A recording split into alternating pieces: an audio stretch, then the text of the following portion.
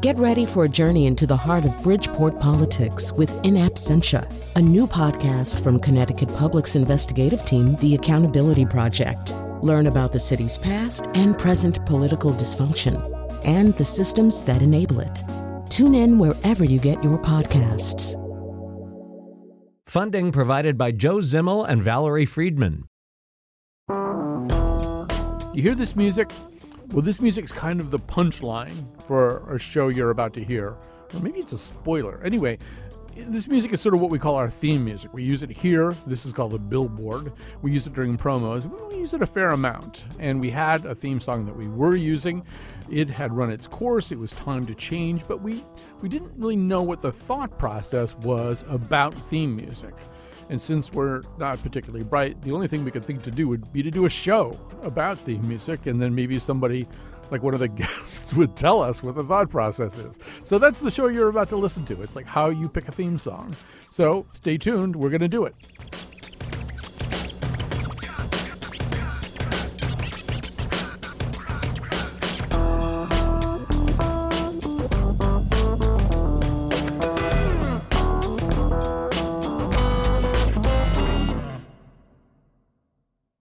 Hi. In order for you to understand the show you're about to hear, I have to explain to you that for many, many, many years on this show, we used, whenever we needed theme music, a particular song by Prince. We used it in something called the Billboard, which precedes the news. We used it in promos. And we used to even open the show every single day with that music and Chion Wolf talking over it. So on April 9th, 2010, this is how the show, which in a pretty typical way, began. Just look now, but there's another rocky road. Another heavy wow, another much too heavy load. Today I'm gonna face it, yeah, cause I'm sick of dealing any other way.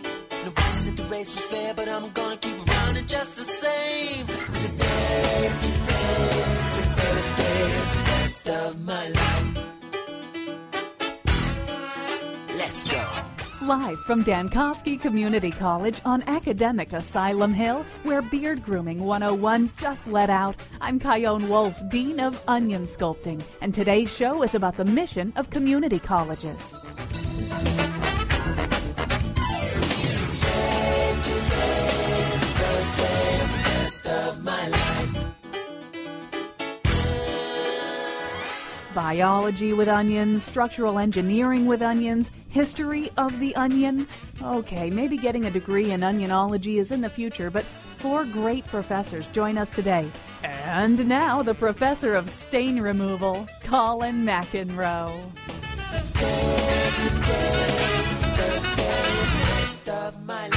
Now, a lot of people didn't like that song, and they didn't like it right from the get-go. Like when I came over here to this station to start this show, I brought the idea with me. I've always loved the idea of starting a show with that song.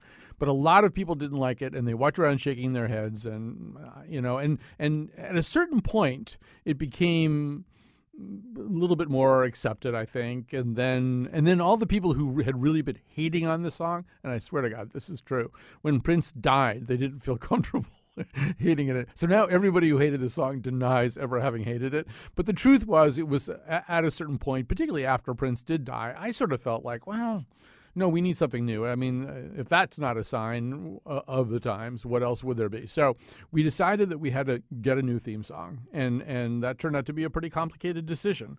So in April of 2018, we did the show that you're about to hear. We picked our new theme song in May. So, there's a way in which this show that we did originally, it didn't kind of really end anywhere. It just was like people blathering about theme songs, but in a very entertaining way. So we are going to talk right now to Kate Callahan. She was Connecticut's 16th state troubadour. Her most recent album is Triumph. Jim Chapdelaine, by now you should know who Jim Chapdelaine is. He's on every day practically. He composed the theme song for WNPR's award-nominated Hartford Yard Goats podcast, the second for season. And he's also won most of the things you need for an EGOT. Definitely Emmys. And I'm going to say maybe a Grammy and a Tony. So they are songwriters. So we thought that we would talk to them about how to write a theme song. Let me just begin by asking the two of you, I'm going to ask Kate first because I know that Jim's relationship with this question is very complicated.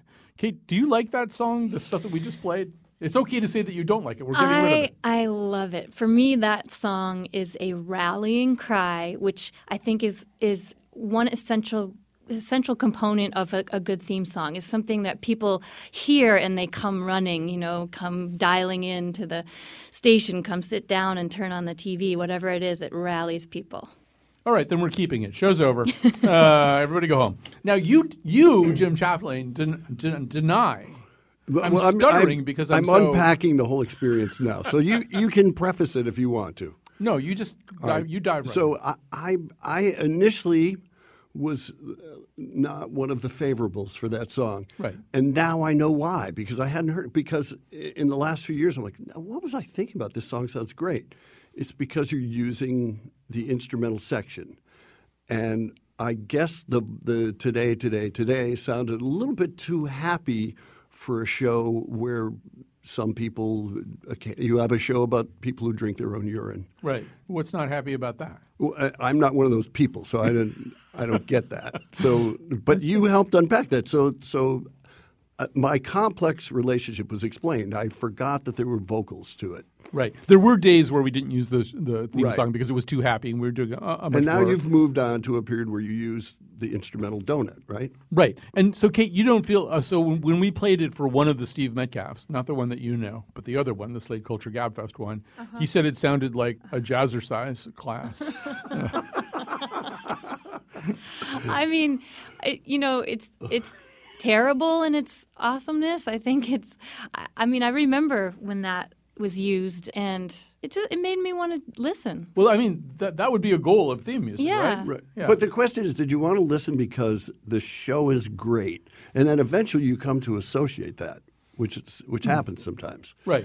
That song just pulled me out of whatever I was doing, whether that was a pull that I could digest or not. It did pull me out of whatever I was doing, so I would listen. I mean, the problem with any theme song, I think, also is some people are going to like it, but some people are going to hate it. And if you really don't – I mean, I've heard from people who – even factoring in for the fact that, as Jim says, we're only using the instrumental donut now and we're only using it for 60 seconds before the show and during the promos, have said that they do not listen to my show because of that music, because it bothers them so much. That's a pretty strong stance, Right. don't you think? Although I should say, if you podcast the show, like Nessa Rose is listening to the show in Chile right now, and she just is completely unaware or baffled by what we're talking about, because if you don't listen to a broadcast version of our show, you don't ever hear that music. You don't hear promos. You don't hear billboards. You don't have – so I'm sorry, Nessa, if this is confusing to you. All right. So what we did was so Kate and I both know this one person named Steve Metcalf, and he's the kind of person who likes to think about stuff like this. So Jonathan McNichol and I went off to see Steve Metcalf to ask him some deep questions about theme music. As I was thinking about this, I began thinking about the themes either to movies or TV shows that have lasted a long time, that are still in our heads and still in the culture. And I could think of no better example, actually, than the one that goes something like this.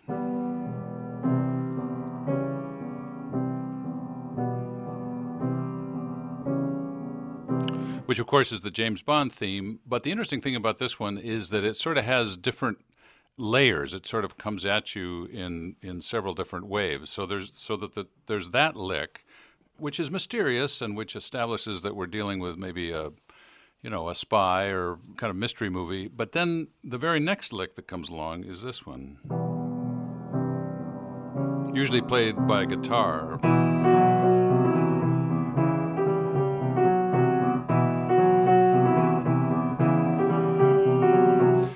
And that's a little jauntier, a little more lighthearted. It sort of tells us that this is not entirely serious and we can kind of sit back. And then the third one... It's sort of Felix later.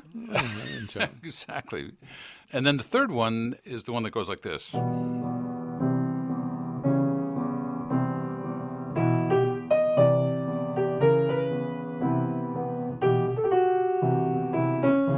Which is even a little jazzier and I think a little lighter, and to me sort of calls up, Connery coming into the casino with his dinner jacket on, about to win a quick, $40,000 at the Baccarat table.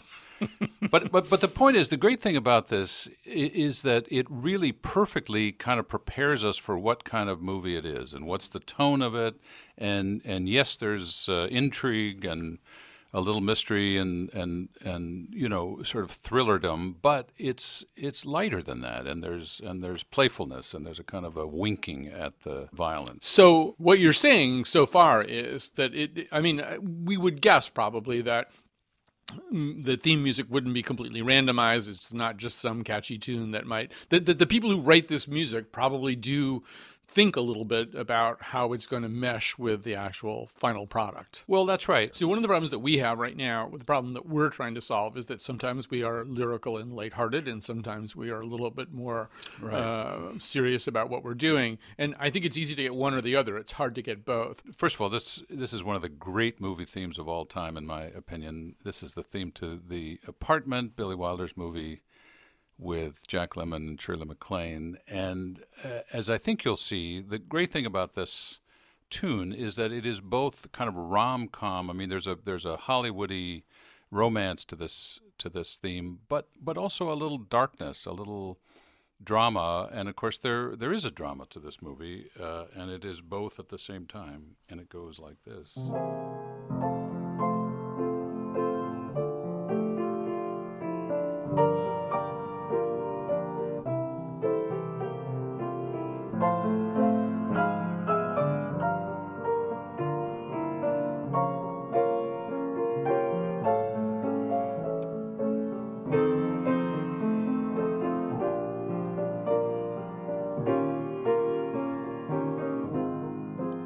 So on and so on. So another thing, obviously, that we could say about the show that we're trying to help out right now, my show, is that it's a talk show. It's a show that people come on, and it's not a talk show like The Tonight Show, but it's a talk show. But we might as well play the Tonight Show theme song, because that probably is about us. Yeah, which worked very well, I think, in just preparing, again, for the fact that this was going to be, I don't know, a sort of variety show. It just had that feel to it.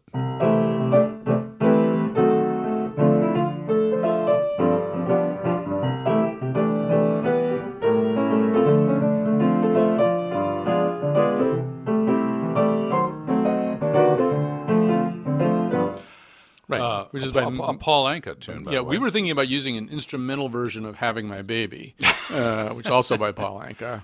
One thing that you said as we were kind of getting ready for this is probably repurposing any piece of music has risks to it. That probably we should get somebody to write something. Well, yeah. I mean, I think it has risks both ways, though, right? I mean, if you get something that people know, then it draws them in. But, if it sends the wrong message somehow. I remember years ago, I can't remember the name of the conductor, who told me that for years he had played the Lone Ranger theme to his children's concerts, and the kids all, were delighted to recognize it. We're talking, of course,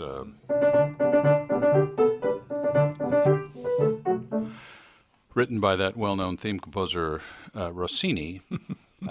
But then one day he played it and he turned around expecting them to all be squealing and happily recognize it, and there was nothing. And he realized that, like, overnight the show had apparently gone out of syndication, and suddenly it just reverted back to being a 19th century Italian opera overture. So there's a danger both ways.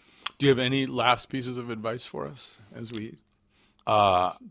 No, I want to play one more. One more. And okay. It goes like this.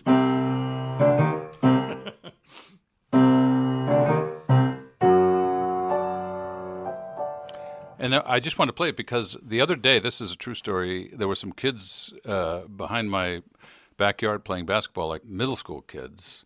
And one of the kids came out of the house dressed in something crazy, and the other kids started singing that theme. So I'm assuming that means that it's been used on South Park or something, because how else would they know that? Well, also, anyway, it lives on. Yeah, Bob Mueller plays it also in his office every day, actually, just to get the troops fired up. All right, Steve Metcalf, thank you so much for your musical wisdom and your piano talent. All right, so now we're transported back into our other studio. That was his living room. We're back into our other studio with Jim Chapdelaine and Kate Callahan. All right, so, wow, he's really thought this stuff. Kate, he's really thought these things through. I don't think I'd really given that much thought to, say, the James Bond theme song. But I think he's right about all that stuff. My goodness, he has thought things through. And I was doing the same thing, preparing for this show. And I was thinking about the one thing that seems quintessentially theme song, and that is the ability for a song to help people commune with each other. And I was thinking about that, and I had a contrast going in my head. I remember in 1994, my friend Anna Emily gave me a copy of Sarah McLachlan's album, Fumbling Toward Ecstasy. Mm-hmm. And I put that on my headphones, and the music just begged me to isolate and be with it and listen and listen and listen. And then if you think back maybe 10 years prior to that, and the movie Ghostbusters comes out, and then a theme song like the Ghostbusters, it draws people to each other. It unites people in its hilarity. And I think that's the uniting quality is important for a theme song. Although I think Your Love is Better Than Ice Cream is a very uniting statement. Yeah. Call. So, that's like my one act of retrieval from my brain that I'm going to do all day today, but I'm feeling good about it. So, I don't know, Jim, I'm just going to let you react to that, and then we're going to take a quick break. You notice he's drawing from a period of time when theme songs were really theme songs. Do you think they're less important now? Or? No, I think we've come full circle. Yeah. And I think we owe that. So maybe in the 90s there were still some pretty strong theme songs happening. I don't know when theme songs turned into sound designs for a while. Right. And so they were just a sound that sort of triggered you to recognize what you're about to hear. But then you started seeing stuff like The Sopranos.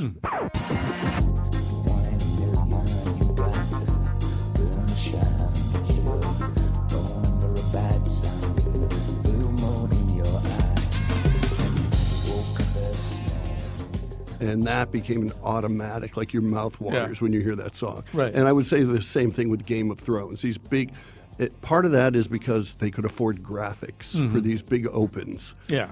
And I think those songs kind of brought the drama back. There's a little Perry Mason happening again. Right. And some of those things are also nicely eternal. Like when we were just sort of tuning up here and sound checking, I think you play the Barney Miller lick. Can you play that? Okay.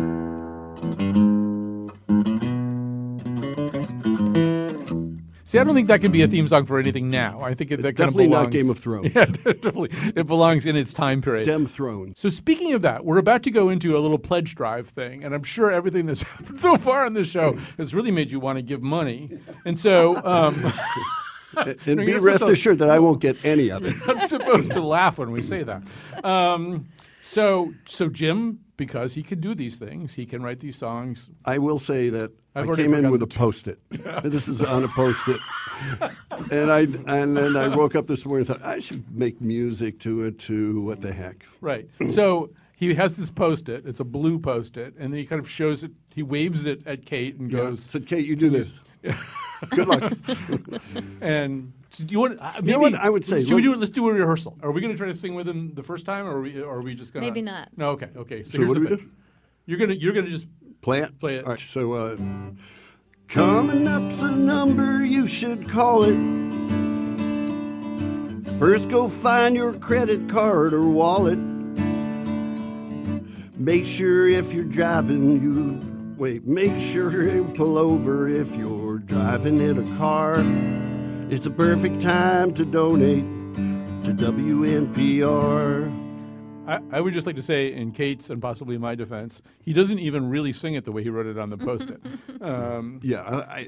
It's evolving. It barely exists in my head. It's evolving. How could it exist on a Post-it? As you guys get ready for the pledge break, we're going to try to get you in the mood to pledge by doing the new pledge break theme song. So, Jim? 2, 3, 4. Coming up's a number you should call it. First, go find your credit card or wallet. Make sure you pull over if you're driving in a car. It's a perfect time to donate to WNPR. Oh, that's a take. That's a wrap. All right. I think it's fair to say that we would not be doing the episode that we're doing right now were it not for something that I heard, as it turned out, about 3 or 4 years ago on one of my favorite podcasts. That's the Slate Culture Gabfest. And they did something which, in retrospect, was really, really smart. They were changing their theme song.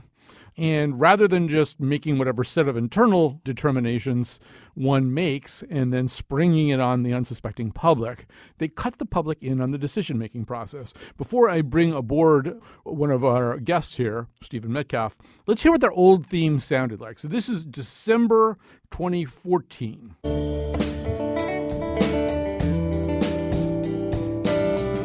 I'm Stephen Metcalf, and this is the Slate Culture Gabfest Rock, Paper, Scissors edition. It's Wednesday, December 10th, 2014. On today's show, Wild is the new film from the director of Dallas Buyers Club, a movie. All right, so Stephen Metcalf, Slate's critic at large and co-host of the Slate Culture Gabfest, is now sitting up there in Hudson, New York, dabbing at his eyes with a nostalgic handkerchief. Dabbing in my ears in order to not hear the sound of my own voice, Colin, please. Well, those were the days anyway. So at a certain point, you decided that this was not going to be your theme song anymore. Can you remember what occasioned that turn of mind? Well, backing up a little bit, no one, as far as I know, maybe the great algorithm in the sky decided to make that first one our theme song. It was pulled probably from the internet for free and slapped onto our show back in the day when a podcast was really just three, people in a microphone, and was in keeping with the kind of insouciant attitude that podcasts were made with. But after a while, it's so goofy listening to it now. I mean, I haven't heard it in forever. But it's like nothing about that riff, that kind of laid-back, Santa Monica riff, connected to what the energy or attitude of our show was. So we decided to correct that going forward. So you did this really brilliant thing. You worked with a composer named Nick Britell, and all of you, the three hosts of the show, talked a little bit about who you were and what your afflatus was and how that might contribute to the musical imprint that he would create. Let's hear Nick Britell talking about that creative brief he was given when the new theme was commissioned from you guys. There were a lot of different ideas that were presented for exploration of what we would do with the music. And there were various things from polyvocal to represent your three voices. Words like granola, Kierkegaard, gamelan, Spilkes were mentioned. A strut quality, something that could challenge people but doesn't trouble the conscience, I think was mentioned. Some of the takeaways were it felt like we should try having some sort of a beat. Felt interesting. Also, guitar seemed to be something which wasn't absolutely necessary, but a lot of the things that you listened to or talked about felt like they had a guitar element that you liked. So some of the stuff that I have here has guitar. And a few of the other terms, there was non-Western pop, Indonesian bird song was mentioned, Swedish emo. I'm just listening, and I'm thinking, Nick Britell, you poor bastard. It sounds kind of like he was being punked, right? Like, I mean, how do you ever take that salad, that like half-rotten salad of words and non-words and semi-concepts, and actually crank out a piece of music? I mean, incredible that he came up with anything. We should mention that the people cackling in the background include Dana Stevens and Julia Turner, your two co-conspirators on this show. So I want to just cut right to the chase because people are now at the edge of their seats. Those people who are foolish enough not to be chronic listeners to the Slate Culture Gabfest, the way I am, they're thinking, well, what came out of this? What manticore was assembled from these disparate parts? So here's how the show opened in January of 2015.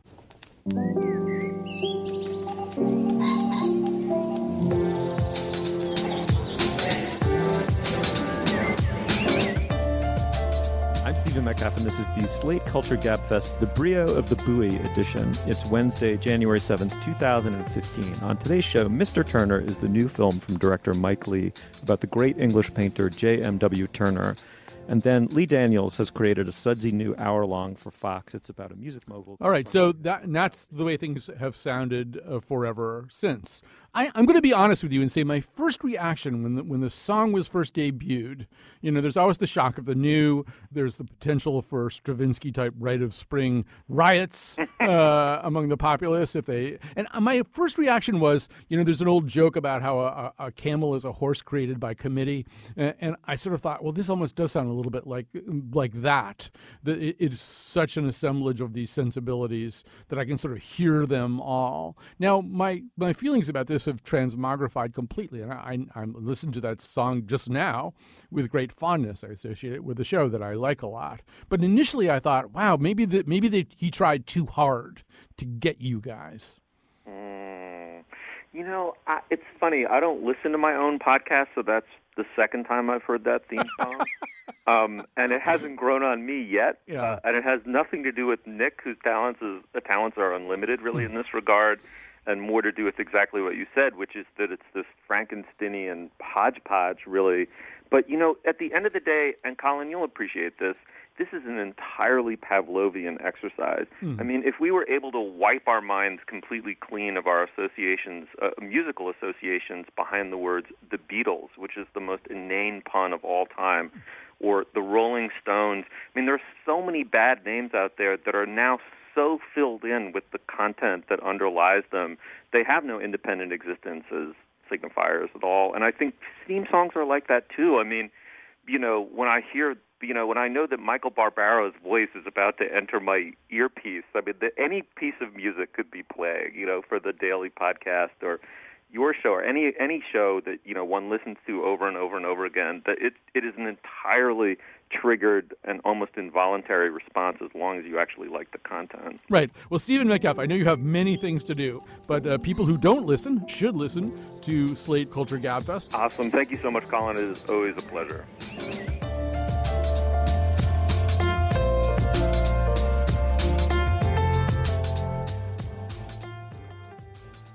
All right, so we're back in the studio now. It will be noted that there are two different guests named Stephen Metcalf on the show, which I'm not sure I've really acknowledged so far. Super meta. Isn't that? It's yeah. Meta Metcalf. And there's like this other Stephen Metcalf who works for, I think he works for Under Armour, doesn't he, Jonathan? And we always try to get him on, too.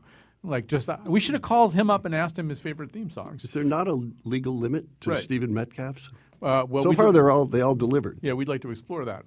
So Kate Callahan, that's not Kate Callahan who was just talking, is Connecticut's 16th state troubadour. She is in the studio right now. So is Jim Chapdelaine, a guitar hero, activist, producer, lots of other things. Jim, he's right about, I don't know whether the Tonight Show theme song's a good song or not. It's just the music they were playing when the Tonight Show. I mean, he's right that at a certain point, the musical content of a theme song begins to be less and less relevant. Because you can't disassociate anymore. Right. So he's right about the Beatles and the Rolling Stones, too, just being arbitrary words until the ballast of all that content is there, and now they can't be flipped. I don't think they could be anything else. So there are pieces of music, I'm sure that and this probably varies from person to person, that occupy places that's the only thing that music could be. All right, now let's talk about what happens when a songwriter gets asked to write a song of this kind. So Kate Callahan, in 2014, April 14th, the city of Hartford declared Look for the Good Day. I must have missed Look for the Good Day. You sure did, and you missed it every year since, as did the rest of us. But on April 14th, 2014, we had a large event in the Pond House in Elizabeth Park, and we honored Ann Kubitsky, the founder of the Look for the Good Project, an anti-bullying nonprofit. And I was asked months ahead of time to write something to commemorate this day. And I thought about it, and I thought, well, if the city of Hartford sat down and sang a song, it would probably be a blues. Mm-hmm. And so I worked with a little bit of an uplifting blues, and I think the hook is an important part of a theme song, mm-hmm. And so.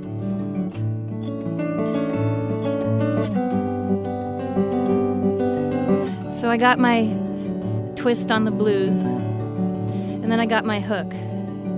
And if we look for the good, we'll get on the other side. And that was it. You know, if we look for the good, we'll get on the other side. It felt like that's something that I could hear Hartford sort of singing in its personified version. And the song was debuted with a gospel choir, the Lift Every Voice and Sing gospel choir, Hartford-based community choir. Can we play a little bit of the finished product just so people can kind of hear it? Absolutely. All right, so let's try that right now, John.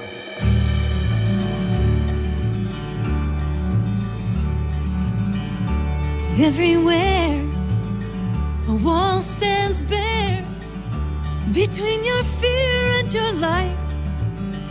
Well, you're now a wall, like you know your pride.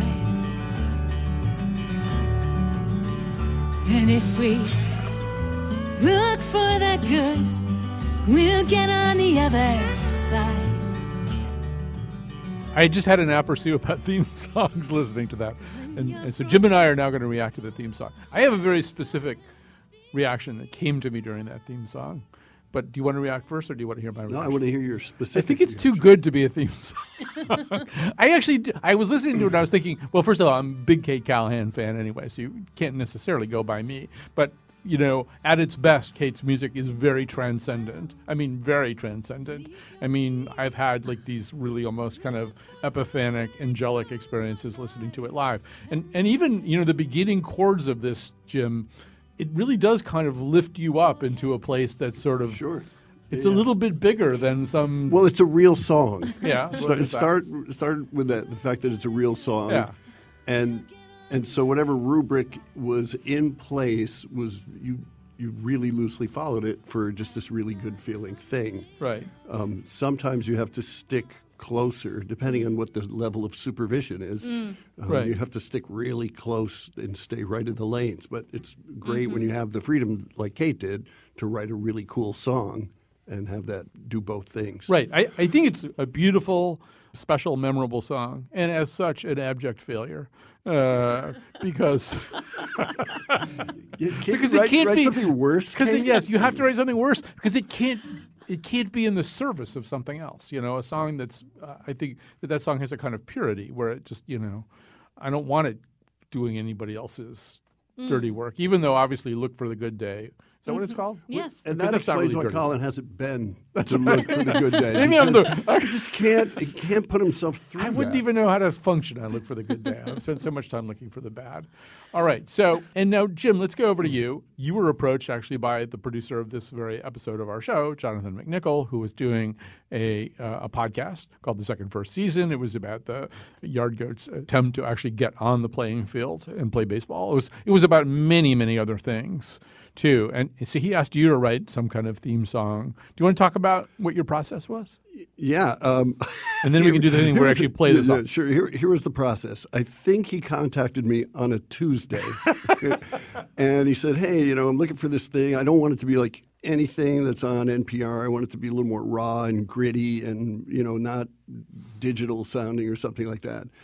And I'm like, oh, that's great, you know. And then he said, so when do you need it? He said, Thursday. And so this was, I had 2 hours on a Wednesday to write this and then record all the parts. And lucky for me, Pants was a very forgiving guy. Rossini often banged those, you know, Lone Ranger things out pretty fast too. Yeah. So, all right. I just sat and I wrote out a chord chart and I came up with a little melody in my head and then I just blasted it out. Everything is one take on this. All right, here we go. The one take theme song to The Second First Season.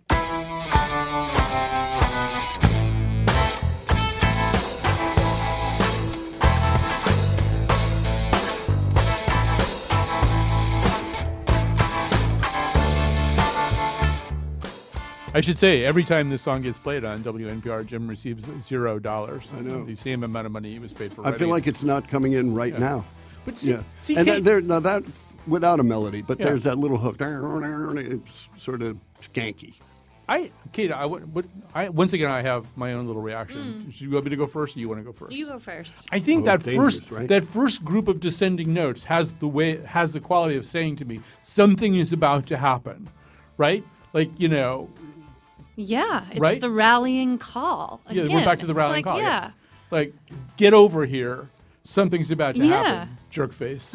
I mean, because it's not, unlike Look for the Good, it's not necessarily a pleasant invitation. Right. No, it does say jerk face. And in fact, everything on there is distorted using a plugin called jerk face. Everything got run right through the jerk face on that. But in the end, when you're constricted with time, that ends up being really fun for me. Like I sort of can't fail because he has to use it the next day. So even if he hates it, he still has to use it at least once. Yeah. No, and I actually, as somebody who was also very devoted to that podcast, I came to have the Pavlovian, thing where that would come on and the notes would start and I would go, okay, I'm here. It's about to. I think that really works as a theme song. And I think because you spent all of 2 hours on it, you don't have to worry about it, outstripping the needs of being a theme song. It'll never be anything but that theme song. We're going to take a very quick break. We're going to come back with more of this fascinating discussion of theme songs right after the proverbial this.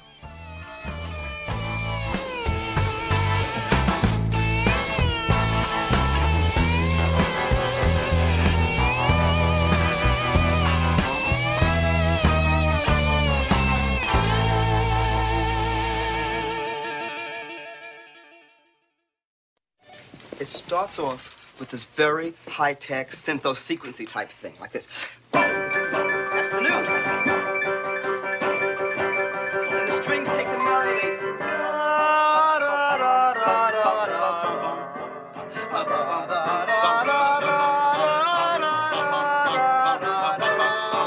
Now there's the counter melody.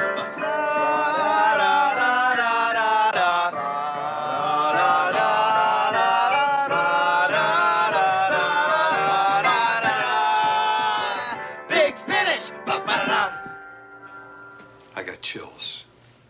All right, that's from Broadcast News, where these two jerk faces actually do come in and do a pitch, basically. That's them pitching a new news theme. In studio with me right now are two wonderful songwriters, Kate Callahan, Jim Chapdelaine, producer, activist, theme songwriter, guitarist. He's so many things. I'd be here all day trying to explain it all. It would take forever, yeah. So, jerk faces. That's right. So as we're sort of kind of heading down the home stretch here, I thought, because you guys are like super creative people, I thought one thing that we could do, and I'll start with you, Jim, what we did do, and I'll just remind everybody that the reason we're having this conversation is we've got this music that's written by Prince that we've been using behind our promos and our billboards, and back in the day we used to use it, as the actual theme song and stuff like that. And then there's this other music that we use that I think we'll probably keep, that we use when Chion Wolf is doing the thank yous and or the credits or whatever you might want to call them. That's actually from Get Smart, but we might keep that. But right now, maybe Kate, I just got to do a few really quick thank yous. Can you just give me like a little instrumental bed here for the thank yous? All right, I got to thank a whole lot of people here, although really today's show was a very eccentric project by me and Jonathan McNichol. And everybody else kind of backed away from it, but our other producers include senior producer Betsy Kaplan and Josh DeLea. Chion Wolf is our technical producer. She's the person who makes the show sound as good as it frequently does. The part of Bill Curry today was played by Big Al Anderson, and so here we are. We're coming right back to Jim and Kate here in the studio. Thank you's done. So here's what we're going to do. We're going to see you guys are spontaneous, you're loose. So I'm going to read three adjectives. The producers, Betsy Kaplan, Josh Nalea, Chion Wolf, and Jonathan McNichol, they got together and they came up with adjectives to describe the show or what they think a theme song for the show should be. And so I'm going to read three adjectives to each one of them, or maybe three or four. Let's see. So for Jim, you can go first. Corny, edgy, groovy. Corny, edgy, groovy. Wow. Give me corny, edgy, groovy. Corny and edgy. Those are. But you can do this. That's right. I want you to take that whole Zen problem.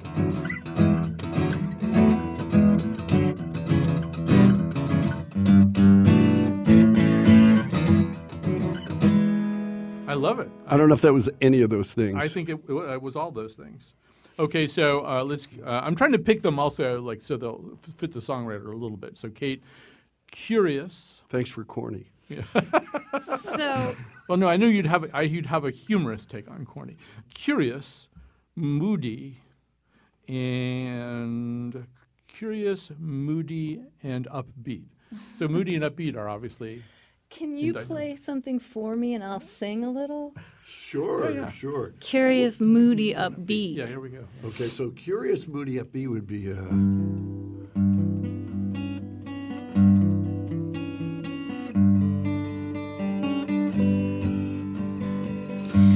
Dang, I'm moody. So moody. Get me to the radio. It's beautiful. What will be on? I don't know. I don't. It's the Colin McEnroe Show. All right, that was pretty amazing that you guys just did that. I just want to say. I mean, amazing in a good way, too. All right. Well, we're sort of out of time here, but I'll give you an opportunity to, if you have a last piece of advice for us as we try to pick out a theme. Jim, have you learned anything from this experience that would help you help us? I learned that Kate and I should probably work together with adjectives more often. Let's do it. Yeah. No, this is really fun. I mean, how do you pick one? I mean, I don't know how you pick it because remember, whatever you pick right now has no connotation. Right. But in a year from now, it will have the full connotation of the Colin McEnroe Show. So it'll become good no matter what it is. Kate, any last words? Yeah, I mean, being a fan of the original, the Prince song, I think not to be afraid of polarizing people. I think sometimes, I mean, in business marketing, we learn that the more polarizing you are, the more money you make. So that's my last piece of advice. Certainly in polarizing times. Right, we are in polarizing times. So what, you may ask, did we do after all this talking and crying and screaming? Well, ultimately what we did was we picked a song that you're about to hear. We've been using it since May. The theme song is called Rip Rip, which I actually did not even know until this very moment, by David Holmes. And it's from the score to Steven Soderbergh's movie Out of Sight, which is a really good movie. The voice you hear in some versions of the theme song, including the one that's going to come up right here, is Don Cheadle in the role of Maurice Snoopy Miller. So here's our theme song.